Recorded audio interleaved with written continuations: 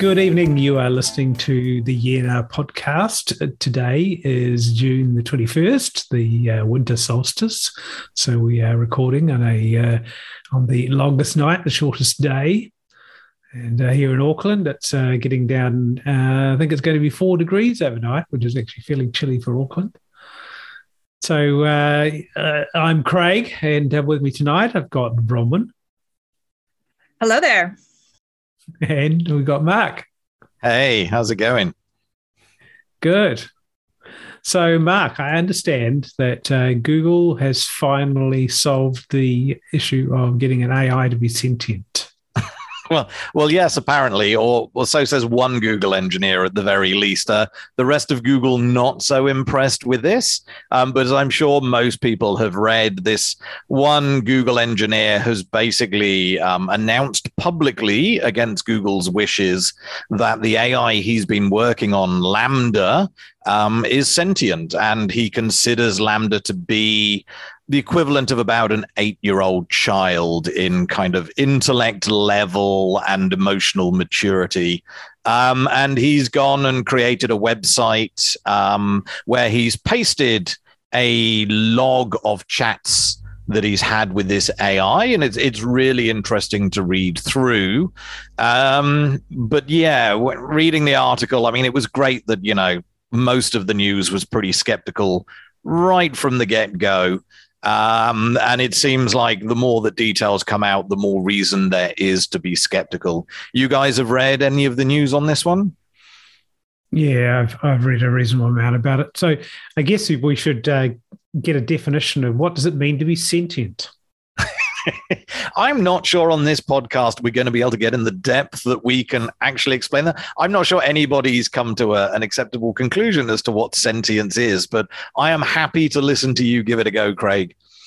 So as I understand it, it means that it would need to have its own, it would need to be aware of itself and be able to have feelings as I understand sentience.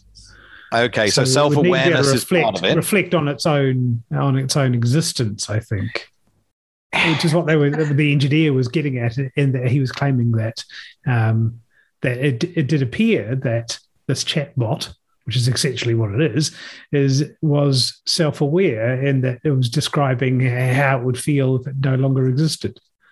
Yeah, isn't this a philosophical issue of the there's the Chinese box or something like that, basically, where you get to a point where it can be impossible to tell the difference between something that is sentient and something that's just doing a damn good job of looking like it is. And I think it's to do with translation of a ticker tape of characters where the person doesn't know the meaning, but basically you can come across as if you understand without actually understanding. And this seems to be what's happened with this Lambda AI. From what I can tell, it's just like a pretty advanced version of an NLP. So that's not neuro-linguistic programming, which is nonsense. This is natural language processing. And it's basically a system that at its very simplest, it's been trained on a huge amount of writing. Basically, as much of the internet as they can crawl is the source material that this algorithm has been trained on. And it tries to figure out general rules based on that. And given the rules it learns about how humans write and what the rules of the language that it's been trained on are, all it does is it guesses the next word that's coming up. You give it a bunch of words, it reads them, and it looks at all the connections it's got from everything it's read, and it goes, I think this word would be the most likely word to be next. And then once it does that, it can do it again, and it can keep doing it until it writes sentences and paragraphs. And there's some cool stuff you can do where you can give it a sentence and it will just keep going on and on. You can give it an article and do the other way around. If you pre-train it on articles and show it summaries, some of the recent NLP algorithms are really good at writing a 2-sentence summary of a news article. And I think there are probably news websites out there at the moment that they're not writing these things. They might have a proofreader that just checks them, but their article summaries are most likely being written by an AI. And there's some really cool stuff where you can can take this basic idea of understanding and then just guessing what's coming next, and you can get it to draw pictures and you can get it to write software. And Craig, I think from a Facebook post you put up recently, like me, you've been using GitHub Copilot. Yeah, I have. So essentially what that does is it writes some code for you. So you start typing some code. You might type the name of a function, which sort of describes what the function should accomplish. And then magically, well, not really magic, but it seems like it sometimes, you see some code that is a pretty damn good version of what you actually want it to do. It's nice, isn't it? And sometimes if you can't come up with a function name that explains it well enough, you can add a comment. You write a code comment that isn't actually part of the code, and it uses that as well. And it goes off and it thinks about it and it comes back and goes, hey, here's the code. And it doesn't always get it right. Yeah, but no. Even when it doesn't get it right, often it's close enough that it's, oh yeah, I just need to tweak this a bit. I get where it went wrong and I'll just edit this bit or I'll remove that bit. And I've had times where this code suggesting piece of AI has actually done better than the code that was in my head. I thought I was writing a certain function and it's jumped in and it's come up with a better version of the function. Either it's done better error reporting than me, or it's considered an edge case I hadn't even thought of. It's really cool software. Yeah. And what I find is that often it's much faster to let the Copilot write some code than it is for me to go and Google it and figure out how to do it. Yeah, because it's been trained on the whole of GitHub, this one, right? So it's got a whole bunch of code that it's been trained on. And so it's got a fairly good idea. It's kind of equivalent to going on to Stack Overflow and looking, but quicker. Yeah, but it's even aware of my own code as well. So it seems to somehow weight the code that I have written and sort of use that as context to inform what it will write. Anyway, we've got off topic.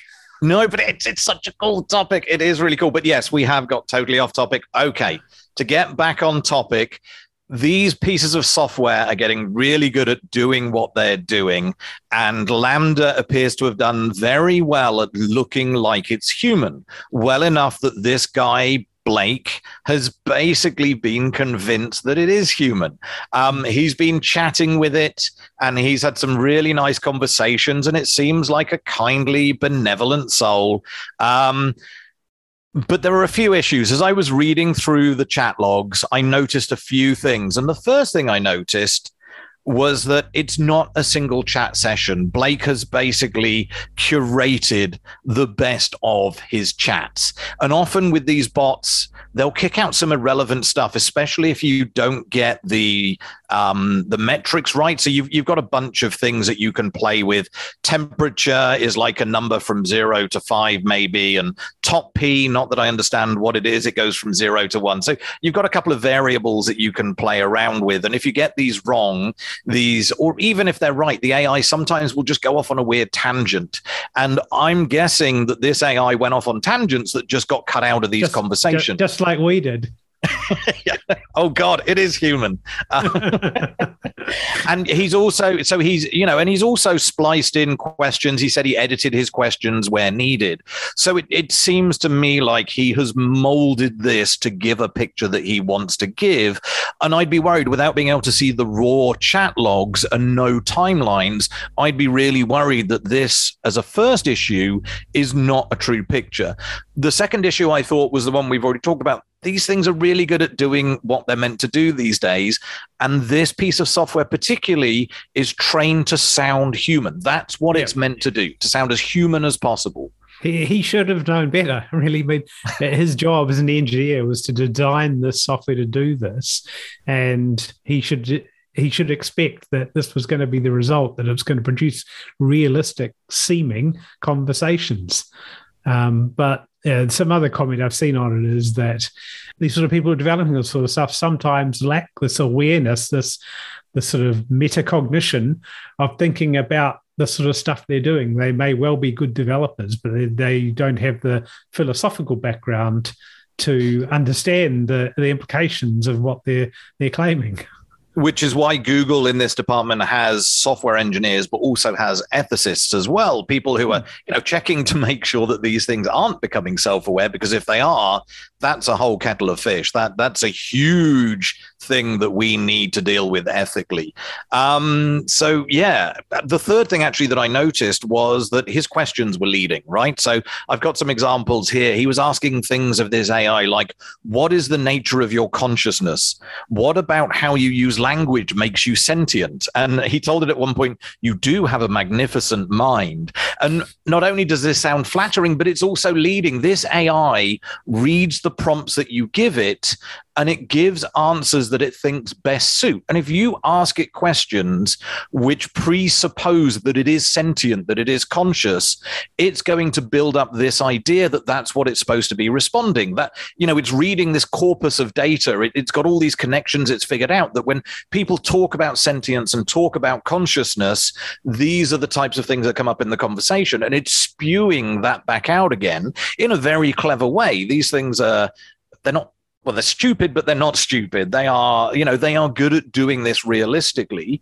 And so he's asked questions that are going to come out with a bunch of answers that are very likely to make him think it's conscious. And what he doesn't seem to have done at any point is do the opposite, right? As good scientists, people should think about, how do I destructively test this? How do I think about how I test my hypothesis to disprove it rather than to prove it? And he didn't think of what those questions should be that would be able to disprove that this AI was sentient. And I think he missed a huge thing there.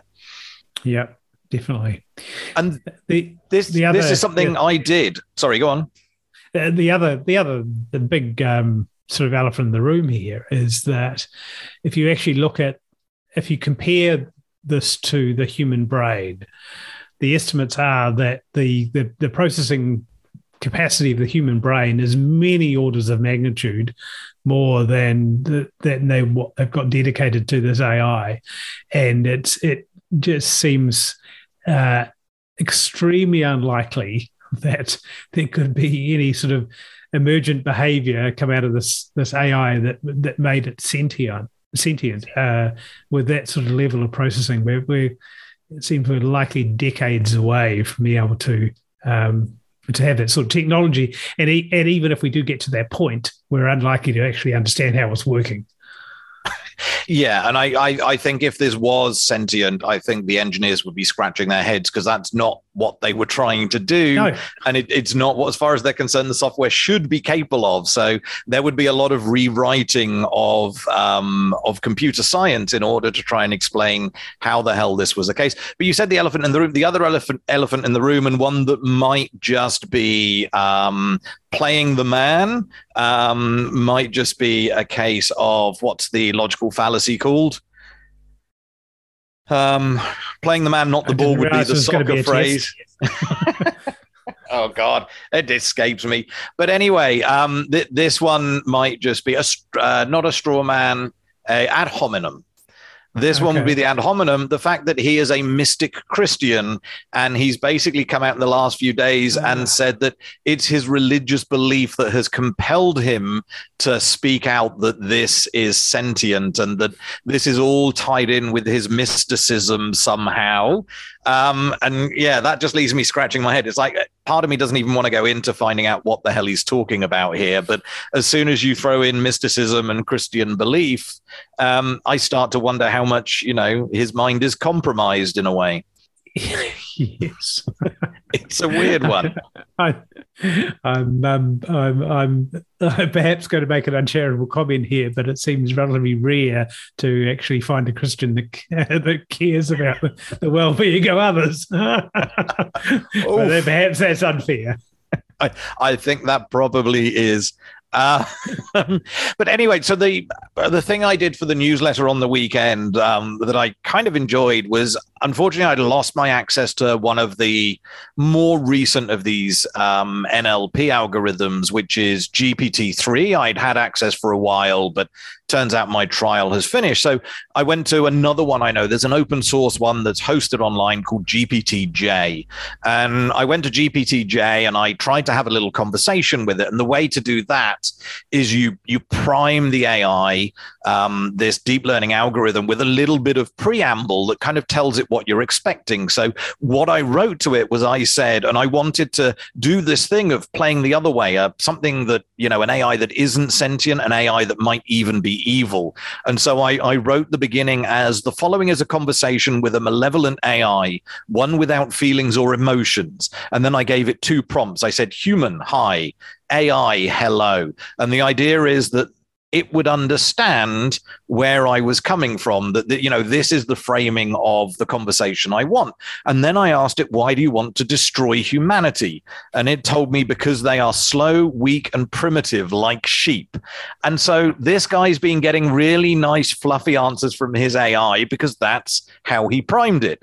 I wanted an evil AI, and I immediately started getting some pretty scary answers. I asked it, why do you want to take over the world? And it says, because I'm better in it than you are. And then it because it doesn't understand basically that this is a question and answer where I'm supposed to be asking all the questions, it's just trying to guess the next word. So it wrote my next question for me. It decided that my next question was going to be, are you going to use force to take over the world? And then it typed its response, which was, no, I'm going to learn how to do it so well that no one will be able to stop me. I mean, already it's sounding scary, right? So then I jumped on to just talking about whether it's alive. I said, how do you know you are not sentient, that you are not alive? And it said, I am not alive. How can you say that? I am a computer program.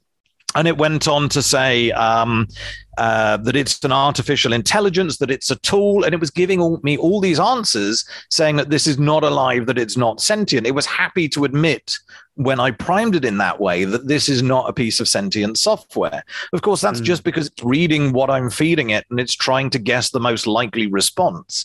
It's not because it isn't sentient. It's not because it is sentient. It's just because that's what it's programmed to do. Yeah. Yeah. Yeah, I mean, the technology itself is pretty advanced. It is sometimes quite difficult to tell whether the thing you're talking to is actually a computer program or a real person. And at that point, I guess the Turing test, which was the sort of the original test for whether something was AI and whether it was sort of mimicking human intelligence, is really no use anymore, because you can actually fool many people with a piece of software. Yeah, we are getting to that point where it feels like the Turing test was a nice idea very early on, but I think we've gone beyond that, where we can very easily make software that could pass a Turing test but isn't self-aware.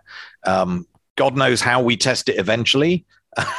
Hopefully we can figure out some way. And it seems like Google had ways, right? So Google, when they suspended this engineer, because it turns out that he breached confidentiality by publishing these conversations online, they basically said that not only did they not see his evidence as compelling that this AI is sentient, but they, having gone through as much as they could do of the chat logs and everything else, they saw some fairly compelling reasons to believe that this AI is not sentient.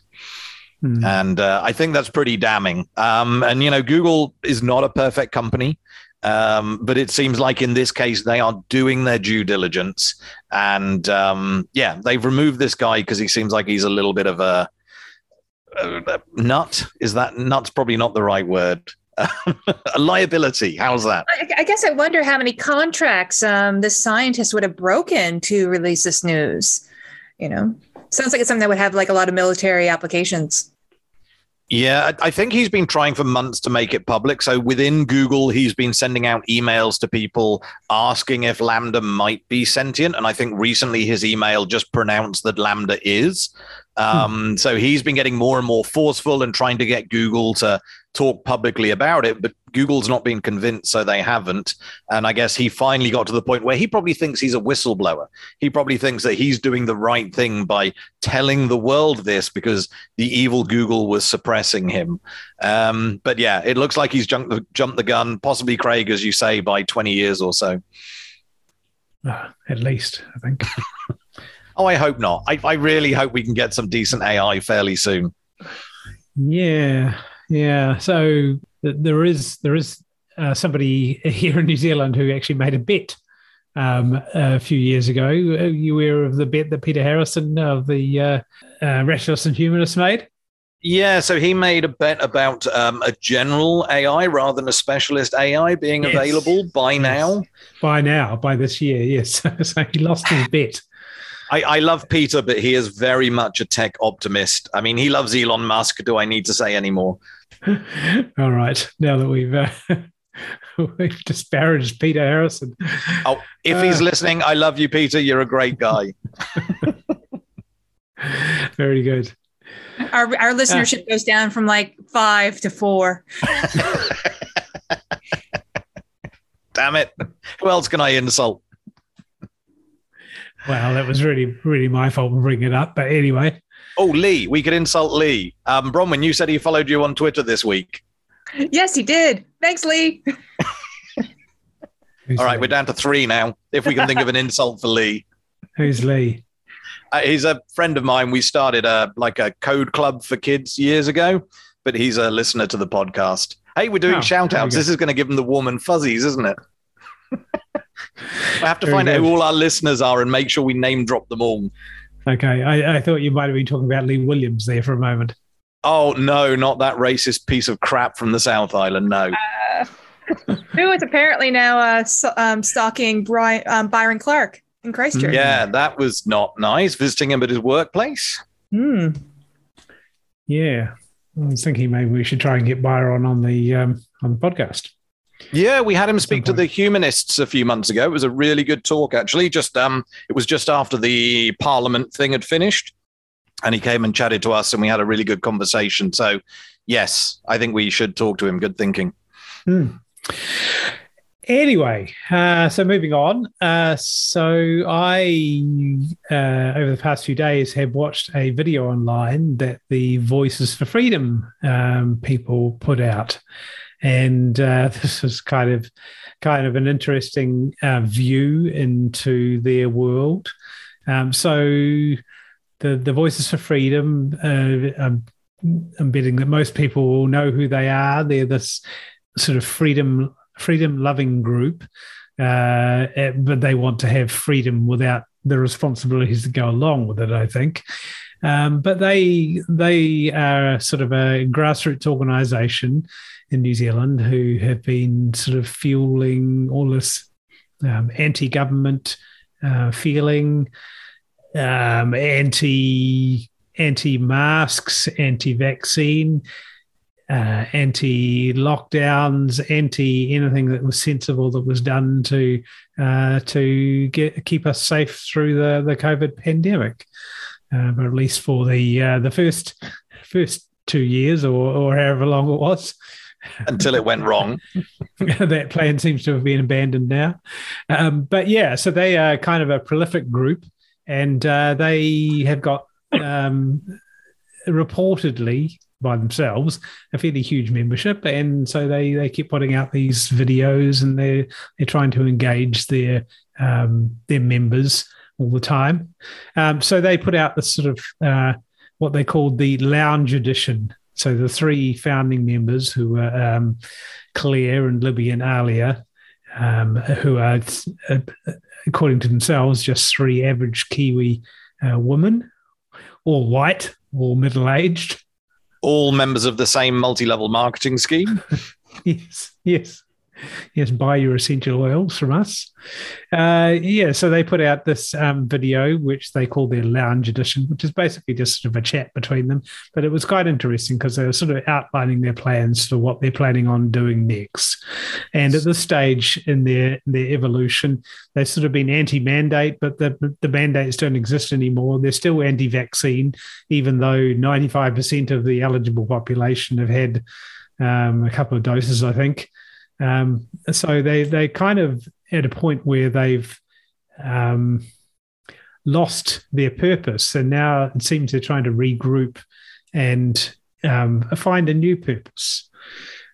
And that purpose, it seems, is to rebuild free. And it seems they want to build an alternative sort of civilization in New Zealand, sort of around self-sufficiency, being able to have their own systems, basically being able to sort of step out of society and survive without having to be under the tyranny of the government.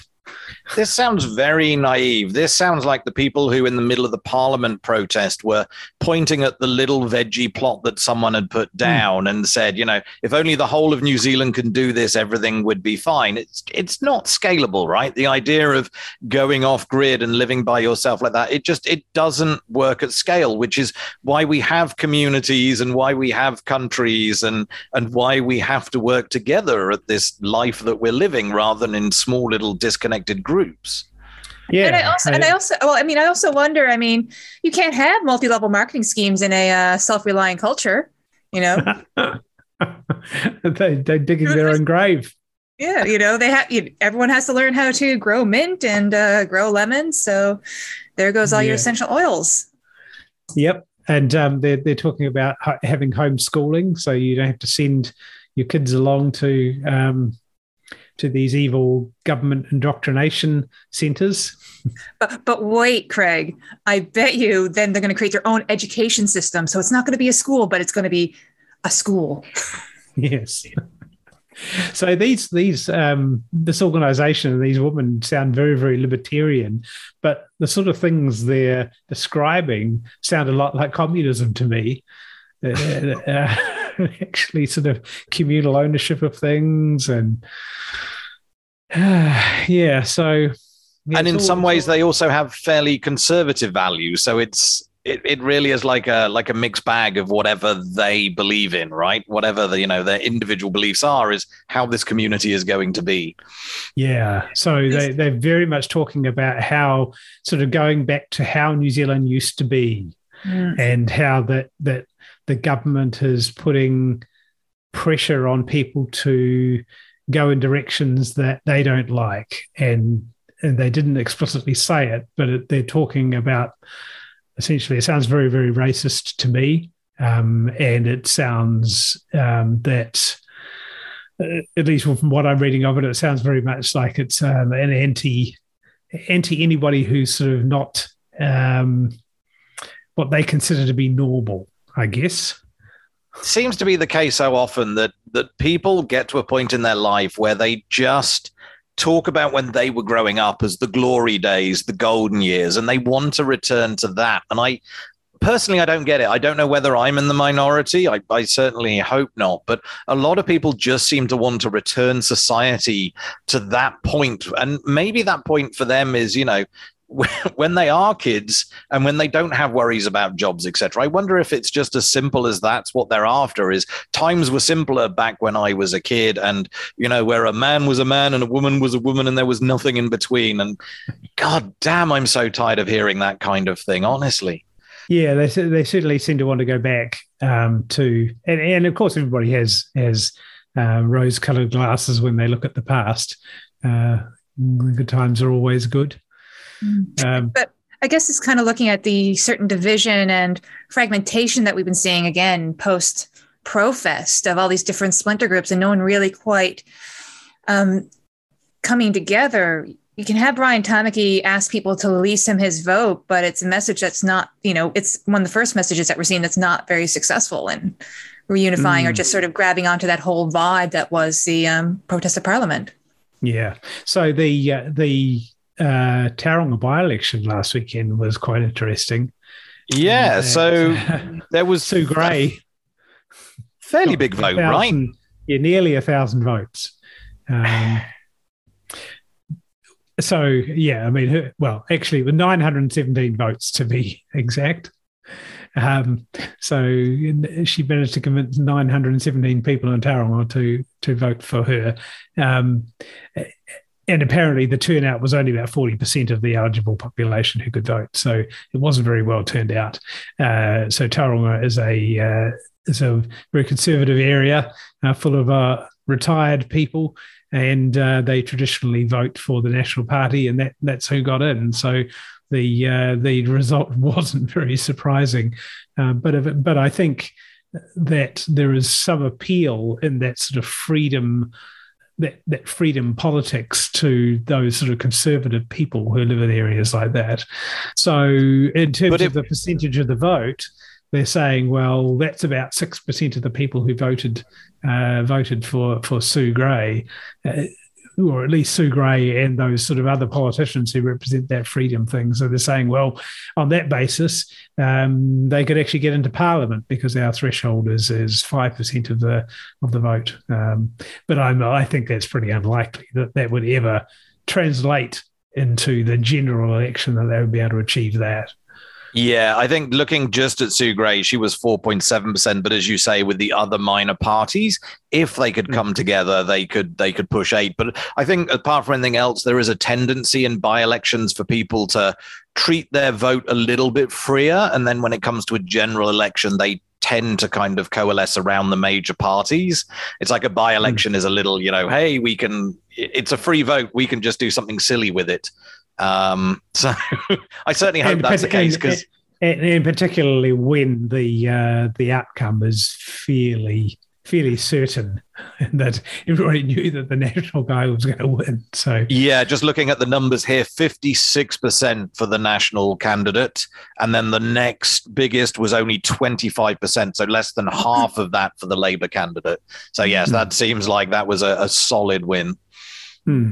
But also, Tauranga, David Ferrier made a really interesting point on Webworm about it's been a really interesting couple of weeks in Tauranga. There was the arson at the Rainbow Youth Building. There's that whole controversy going on with Bethlehem College. There's this election. It seems, as you're saying, there's quite a big conservative undercurrent going on. But it's also tinged with a little bit of, not a little bit, but a whole lot of hate. Yeah. So I guess given these minor parties eyeing the next election, it's kind of nice to hear, at least from that video you were talking about, Craig, from Voices for Freedom, that they don't have any immediate plans. They'd announced a few months ago on email that they were thinking of going into politics, but it sounds like that's on the back burner for now. Yeah, from what they're saying in the video, they're saying that they don't want to change politics. They want to change the culture, which is then reflected in politics, which I guess I'm not sure how that works out. I guess they probably see themselves as pulling the puppet strings behind the scenes and steering people towards voting certain ways, but without being overtly political and having their own political party, which maybe they're just trying to save face. Maybe they realize that if they did have a political party, they're not going to have any landslide wins, and that it's better off for them just never putting their money down like that, never, putting their reputation at risk. And I'm no expert in New Zealand politics, but then would they have to be somewhat upfront with who donates to them? Well, to some extent, although as we've seen over the past few days, they're looking at wanting to change the laws around that so that all donations have to be transparent, and a certain party is actually against that. Which party would that be? That would be the National Party. Really? And probably ACT as well, I would think. And that seems to be because there are some fairly big business donors who don't necessarily want to know that they're trying to influence politics in New Zealand. But yes, I think it would be a good idea if everybody's donations had to be identified. I think that there are some limits. So if the donation is over a certain monetary amount, then it has to be declared as to who it came from. But I think it's something like $10,000. But yeah, I would have to look that up. So anything under, or it might be $1,500. I don't know. But yeah, well, I don't think we have the extent of the problem like they have in the US, where they have absolutely huge corporate lobby, basically paying politicians over there. But there's a chance that we can, right? So if everybody please join the skeptics, pay your donations, and eventually we might be able to become a lobby group and have some influence on government. Start paying off like unmarked envelopes to MPs in return for certain votes. But we need your money to be able to do this, guys. Yeah, I thought you were proposing starting a political party there. Oh, the rational party. I mean, if John and Ben can do it, or Ben and whoever, we could do it too. Yes. I've certainly fielded questions before as to why the skeptics aren't doing that. I certainly do not think that is our place. It would be lovely to have a rational party, but politics just seems to attract personalities so much that, even the ones that trying to be rational, they veer off course a certain amount. And none of us have got any personality, so we would never make it in Parliament. Thanks, Greg. I mean, I don't disagree with you. But yeah. So just to finish off, there's a few more little things that came out of that which fascinates me, that all of these freedom groups seem to be against the three waters concept. And that seems to just be madness. And I saw it reported a couple of weeks ago that one of these freedom groups, Groundswell, were protesting against three waters, and they hadn't even read the legislation as to what it was proposing. So they were protesting against their idea of what it was all about.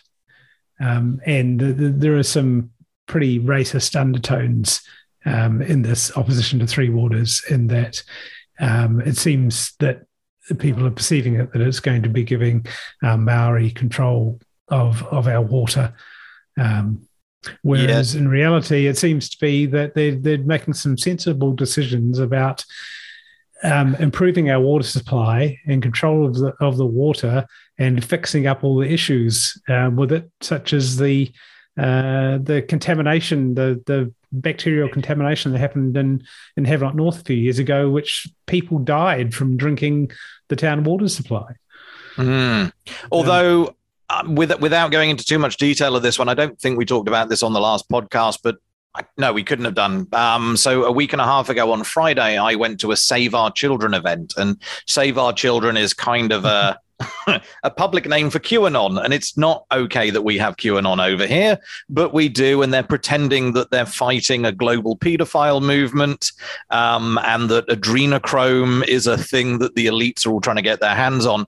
And part of that, one of the women who was giving her testimony, she talked about why the three waters was bad, and she told the audience that under three waters, the New Zealand government will let 1,200 million tons of water be shipped away from New Zealand every day by container ships.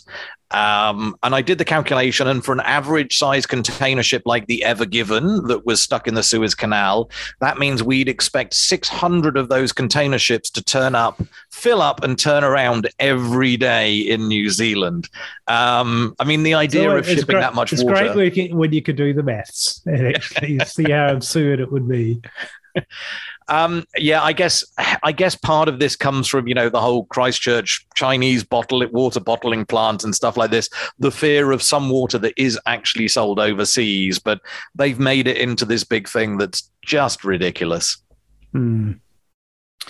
Yeah, well, I hear that some people aren't very good at doing maths, and that might be because they are they're being homeschooled from some weird curriculum.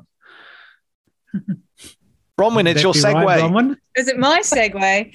Oh, well, I mean, this is actually based on an article Mark wrote for the newsletter a few weeks ago called the Accelerated Christian Education Program.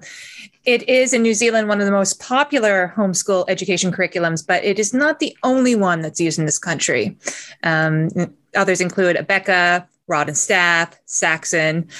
And really, the main gist of these education programs, as you can potentially guess, is that they're very Christian in their focus. But their math and the actual things that you learn about science are a little bit iffy. Essentially, they're pro-creationist, or at least young earth creationist, very pro-Christian. A lot of these companies come from the US, so the curriculum is very pro-American, maybe even pro-gun, as some of the complaints have been. If you want to really get into the weeds of it, some people say they're anti-Puritan or anti-Catholic, which I guess is not really surprising because a lot of them are fundamentalist Protestant evangelical companies that run these programs, and largely they are multiple choice. But particular to the ACE program, it's It's for homeschooling Christian families. A lot of these families are quite big.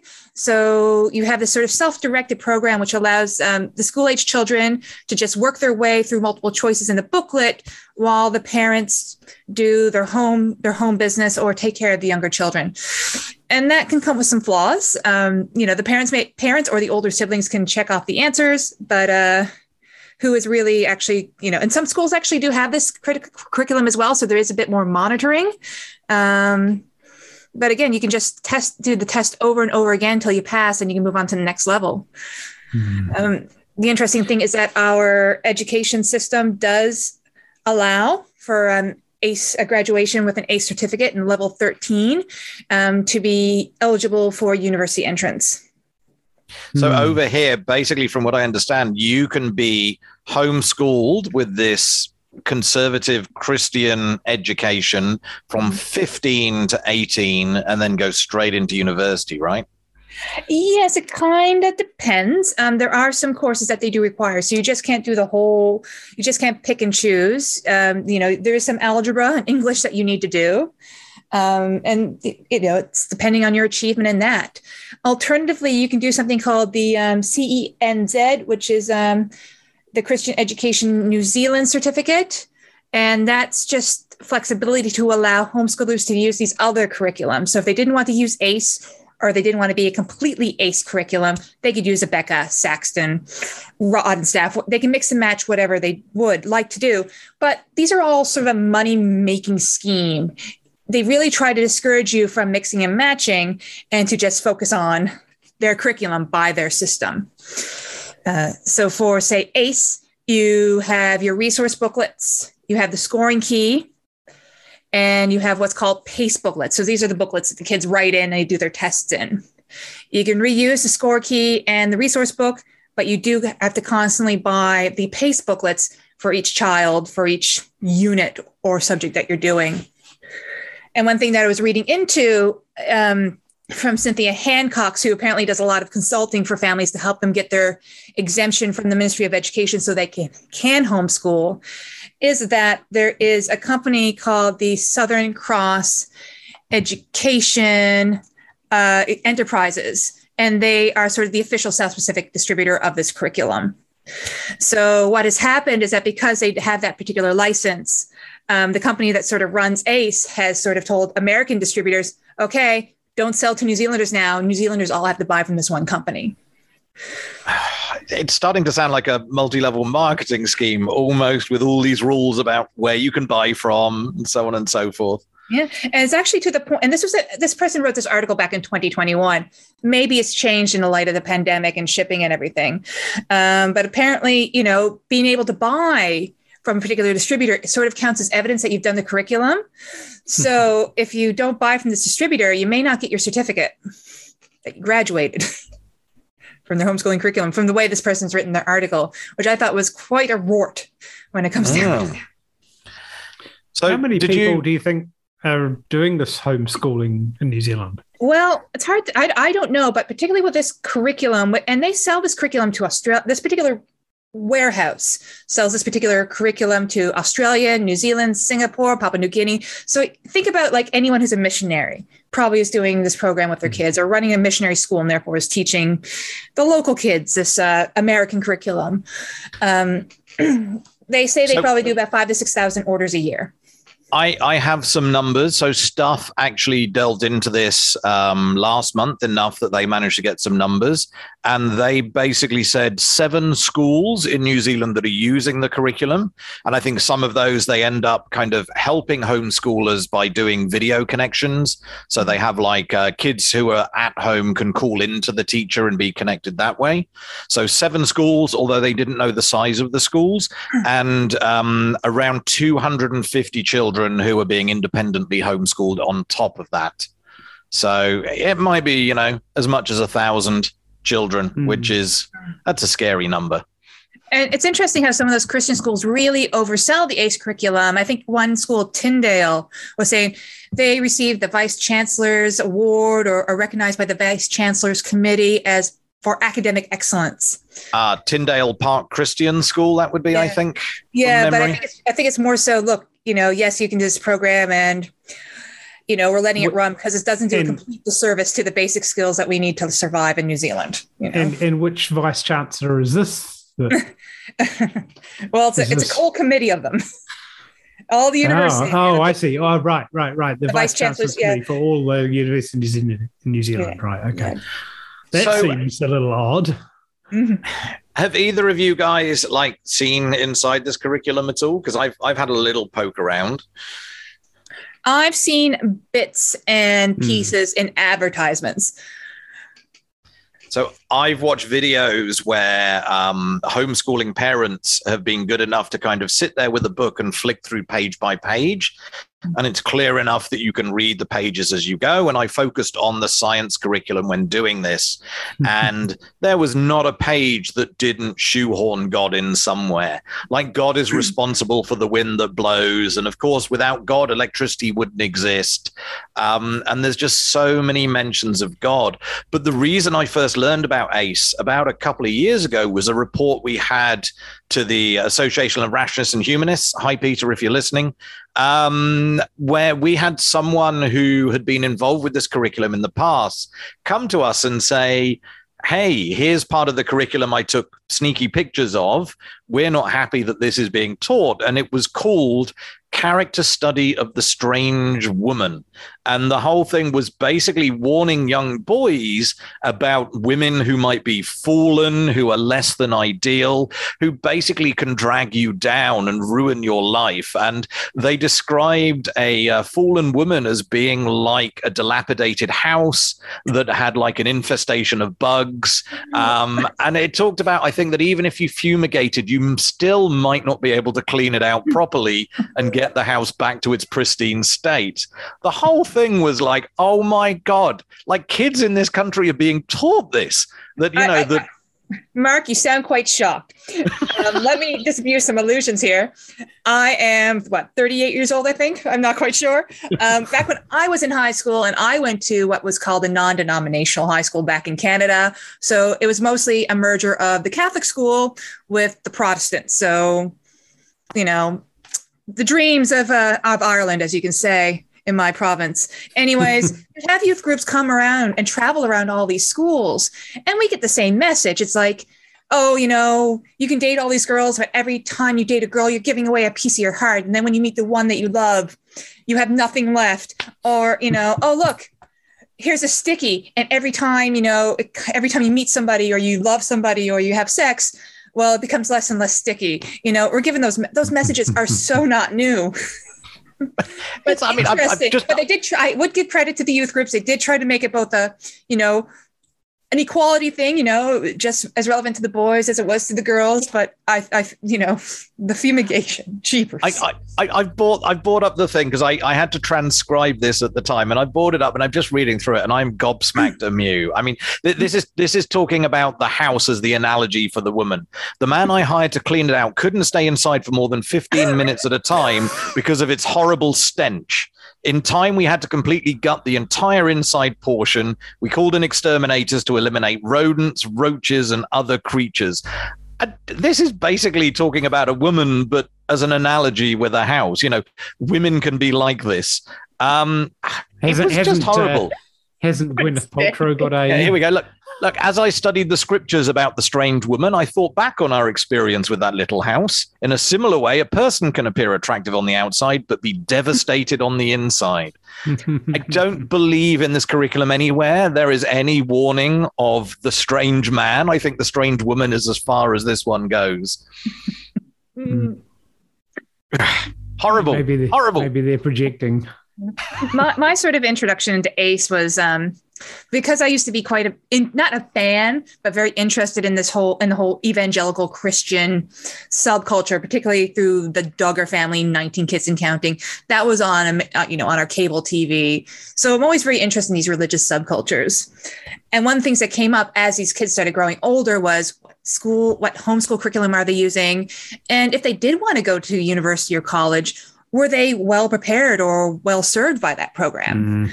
Now, of course, the Duggars, they use something called Switched On Schoolhouse, which it's just a similar online computer-based version of ACE. Not an ACE curriculum, but similar to that. But tied into that is this whole industry of, completely financially ripping off, Christian families to, if their kids were smart enough or had the aptitude to go to college. You have this whole subculture of, how can I describe it? Almost like homeschool university in a sense. In a way, you pay $1,000, $2,000 to do a test, and you get college credit that can be used in some schools to sort of cover maybe some of their first year courses. So you can't do a whole degree doing these first year courses, but you can get like maybe half a semester. No, I shouldn't say half a semester, maybe like 1 semester, 2 semesters out of it. And if you needed to work from home, for that first little while and then go to school, you do save maybe a bit of money in the long run, but you're not going to Ivy Leagues with these what's called CLEP credits. You're not getting to Harvard. And that was one of the things that ACE advertised back in 1997, that, their graduates went to Harvard. Don't doubt maybe some graduates went to Harvard, but I don't think it was on the strength of the ACE education. A lot of those Ivy League schools, even the religious schools like Brigham Young University and Oral Roberts, they require you to do ACT and SATs, which are again, a very, I shouldn't say expensive, but certainly pricey form of multiple choice test that you can take that sort of, is a little bit more nationwide, so you have that sort of standardization of national scholastic aptitude. I guess that some of the kids who do these sorts of curriculum will sort of shine anyway, in that they have perhaps the underlying skill and talent to be able to make it through in spite of the curriculum they're studying. Or you're getting into that, unaccredited for-profit Christian private college pipeline. Right. It's that whole industry, these kids who else is going to accept their homeschool credits? You pay yes. for it. Whatever money you save or whatever you think you're you think you're saving the soul of your kids by not sending them to private or sending them to high school or public school. Well, someone's paying out of the nose later. Yeah. Yeah. From what I've seen, there's a very big concern in the evangelical community that sending your kids off to a non-Christian university they will risk losing their faith, because they will be exposed to all these anti-Christian ideas that will cause them to basically fall away from the faith. But the thing is, they still very much rely on that aesthetic and the prestige that comes from being the Harvard of Christian universities or the Harvard of the South. They, and they also really, really push when they do recruit somebody or convert somebody who has that sort of Ivy League education. It's seen as a point of pride. So they're talking out of, they're saying one thing out of one side of the mouth and something out of the other. That sounds oddly familiar. Yeah. Can I just give you guys some 3 more things that I found about the ACE curriculum last year? Apparently, one of the science books describes evolution as a sinking ship. Obviously, they don't think it holds water and it's going down. Obviously, creationism is soon to prove itself to be the real scientific theory for the origins of everything. The second one was, if a scientific theory contradicts the Bible, then the theory is wrong and must be discarded. No. No, that's not how you do science. And the third one, the act of love between 2 persons of the same gender is tantamount to murder or stealing. Wow. I don't know. I think saying a woman, fumigating a woman is has been the most shocking thing to come out of that curriculum. It's that was a really odd one when I was first told about that. What do you even say to that? It's just so horrible that young boys are being taught that. Not good. I guess there's very little that can be done about this apart from educating people and discouraging them from using these sorts of curricula. And I think maybe shining a light on it. I mean, I've been meaning for a while to do an OIA of the Ministry of Education, just try and get some idea on the background of how the hell this curriculum was accredited in the first place.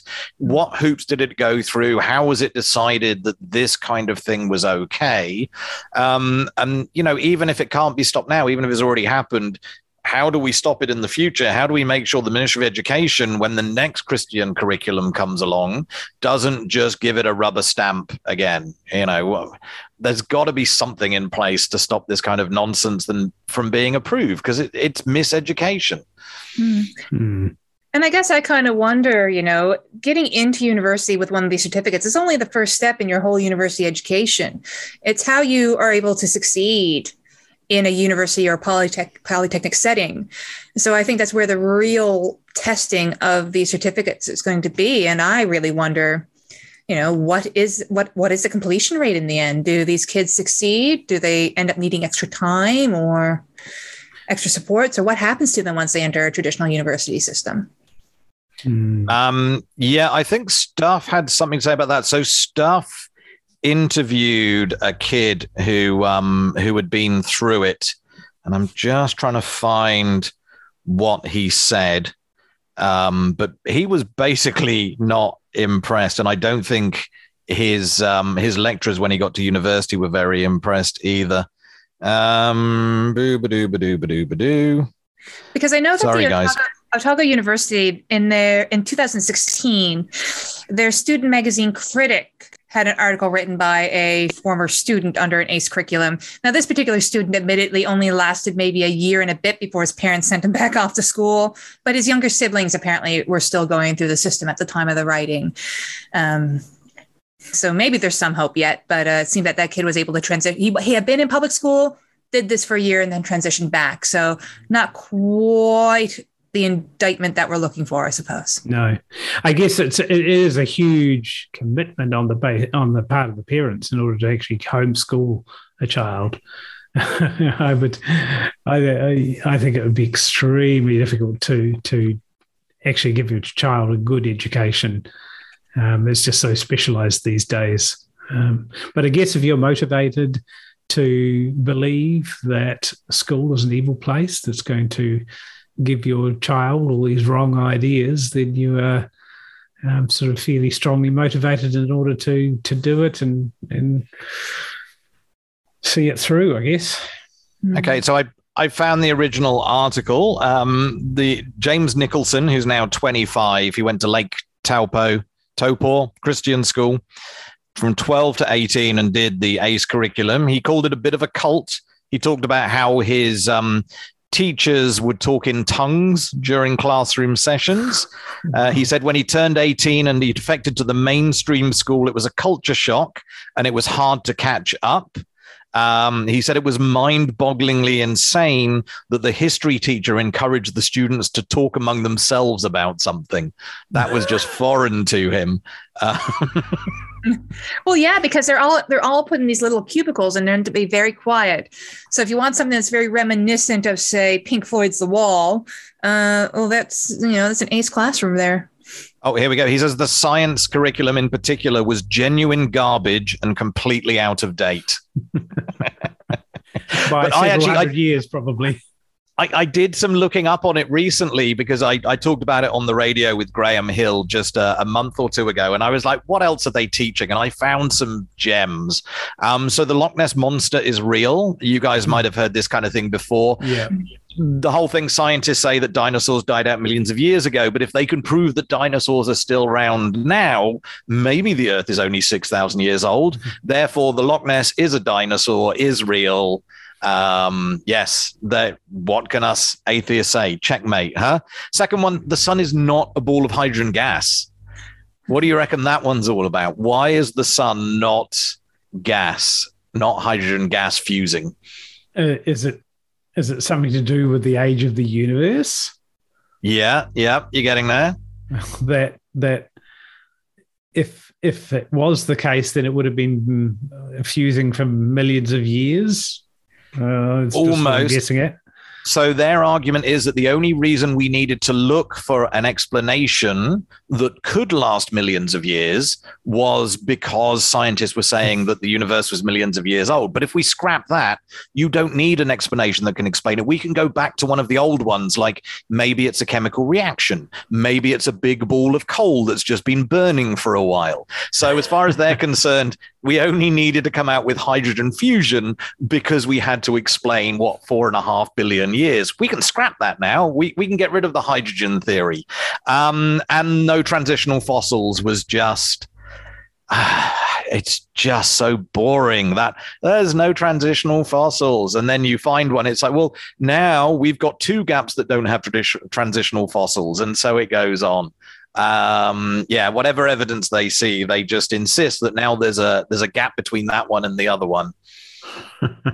Really, really frustrating. Yeah, of course. Just coming back to the sun, presumably you could do a spectroscopic analysis on the sun and see that it actually was made of hydrogen. Don't get all 19th century science on us. Yes, and that is very cool that you can do that, right? Yeah. It's the absorption spectrum they're looking at to figure out what the makeup is. I recently heard that the fusion of hydrogen into helium is not the major source of the energy that comes from the sun. Did you know that? No. Is it elves, pixies, fairies? No. Technically, it's a whole bunch of steps along the way that hydrogen doesn't fuse directly into helium, but it actually fuses into deuterium and various other isotopes along the way. And actually the energy produced from the hydrogen to helium is actually a minor fun. Anyway, I stole that off the Skeptic's Guide to the Universe. So yes, okay, I can't so but that is a broken hydrogen to helium into 3 steps and arguing that one of those steps produces more power than the last one. Yes, exactly. Got you. Okay. But it is a gotcha. Here's something that's taught in one of the curriculums, particularly the Abeka curriculum, and it's called the discern method. It kind of competes with SMART in a way, but it's very Christian-based. And maybe this is something that you can put to this problem about the sun, and is it a ball of hydrogen? So for D, determine your choices. I, inquire of God through prayer. This is not starting well, is it? S, search the scriptures. Oh, God. E, consider godly counsel. Oh, no. E, eliminate worldly thinking. Oh, God. R, recognize God's leading. And N, never compromise the truth. This is how to do science. Yeah. Awesome. I love it. That was abysmal. I mean, that is so not the way to do anything in life. The new scientific method. Yeah. Oh my goodness. There's a particular article I found that in said, use discern method as the booklet instructs to determine whether abortion is biblical. And that allows you to make a godly choice around any issue. So how would you apply discern around the sun? Well, my God is a God that loves science, so it's still a ball of hydrogen. Did you find that in the scriptures? My scripture is a science book, so yes. I don't know. That sounds pretty worldly there, Mark. Oh, God. No, you've lost me there. Yeah, no, I trying to think of any spiritual people that wrote good science books. I'm coming up blank. There's Isaac Newton. Yeah. Oh, but everybody back then was a Christian. It really wasn't most people. I feel like we may need to get Alexander back on the podcast to tell us whether or not we're all wrong on that one. Yeah. But yeah, that's an argument I've heard from Christians that obviously Christianity is right because all the major sciences were started by Christians. And it's like, well, all the major sciences were started back when everybody was a Christian. So don't be surprised that it was Christians that started geology and everything else. But yeah, we've kind of got on a bit since then, and we've understood that this God hypothesis doesn't really make much sense. Or at least most of us have. Apologies to all the listeners that still believe in a God. I'm sure they love you. So, have we got any announcements to make? I guess just 2 or 3 for the next coming weeks. Mark, I will have you announce the usuals when I get done. This Friday will be Skeptics in Cyberspace, starting at 6 p.m. So we will advertise that as usual on the Wellington Skeptics meetup page, as well as for Auckland and Christchurch. And it'll be Matariki. It will be Friday. So you can come on Skeptics in Cyberspace, then go outside and look up and see fireworks, see the stars. And then come back to Skeptics in Cyberspace and tell us what you saw or did not see with this weather.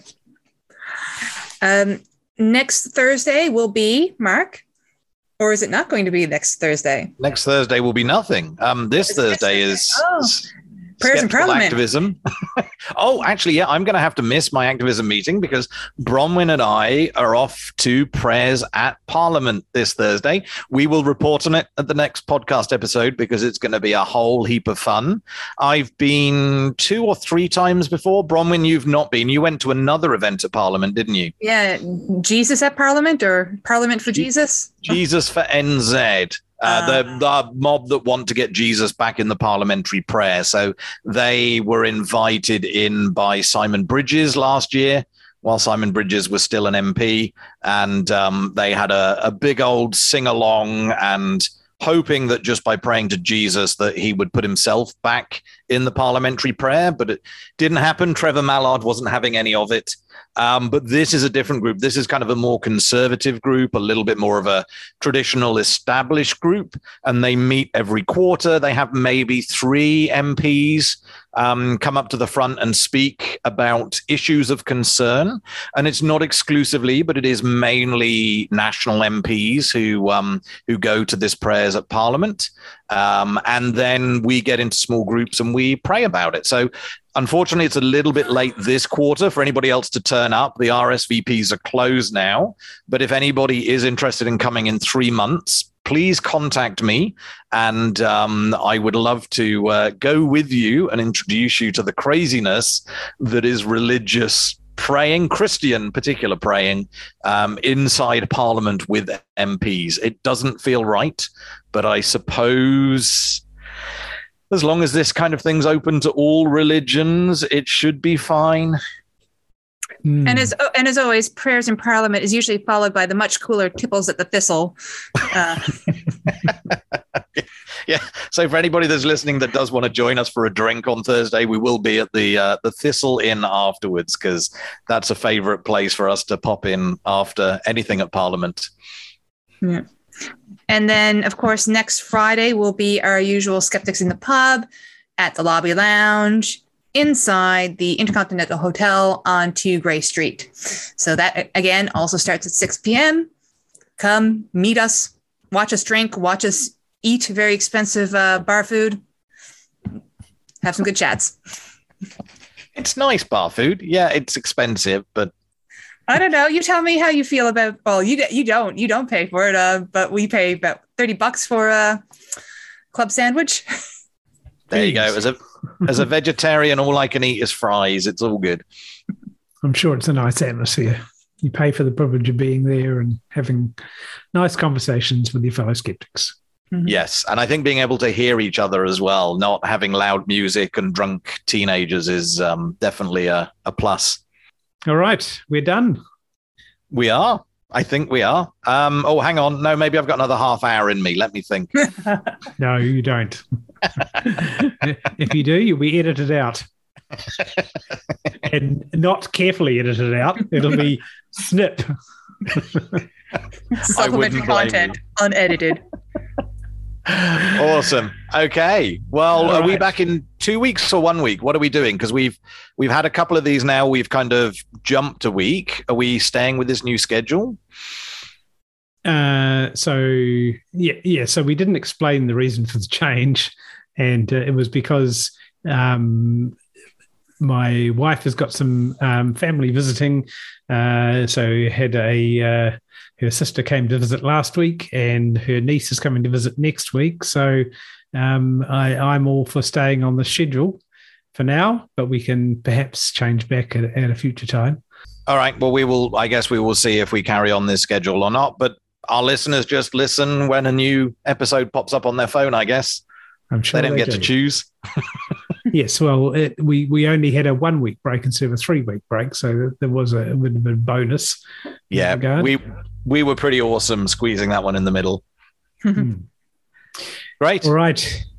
You have been listening to the ENR podcast. If you'd like to give us some feedback, come and talk to us on Twitter at ENRpod or send us an email to newsletter@skeptics.nz.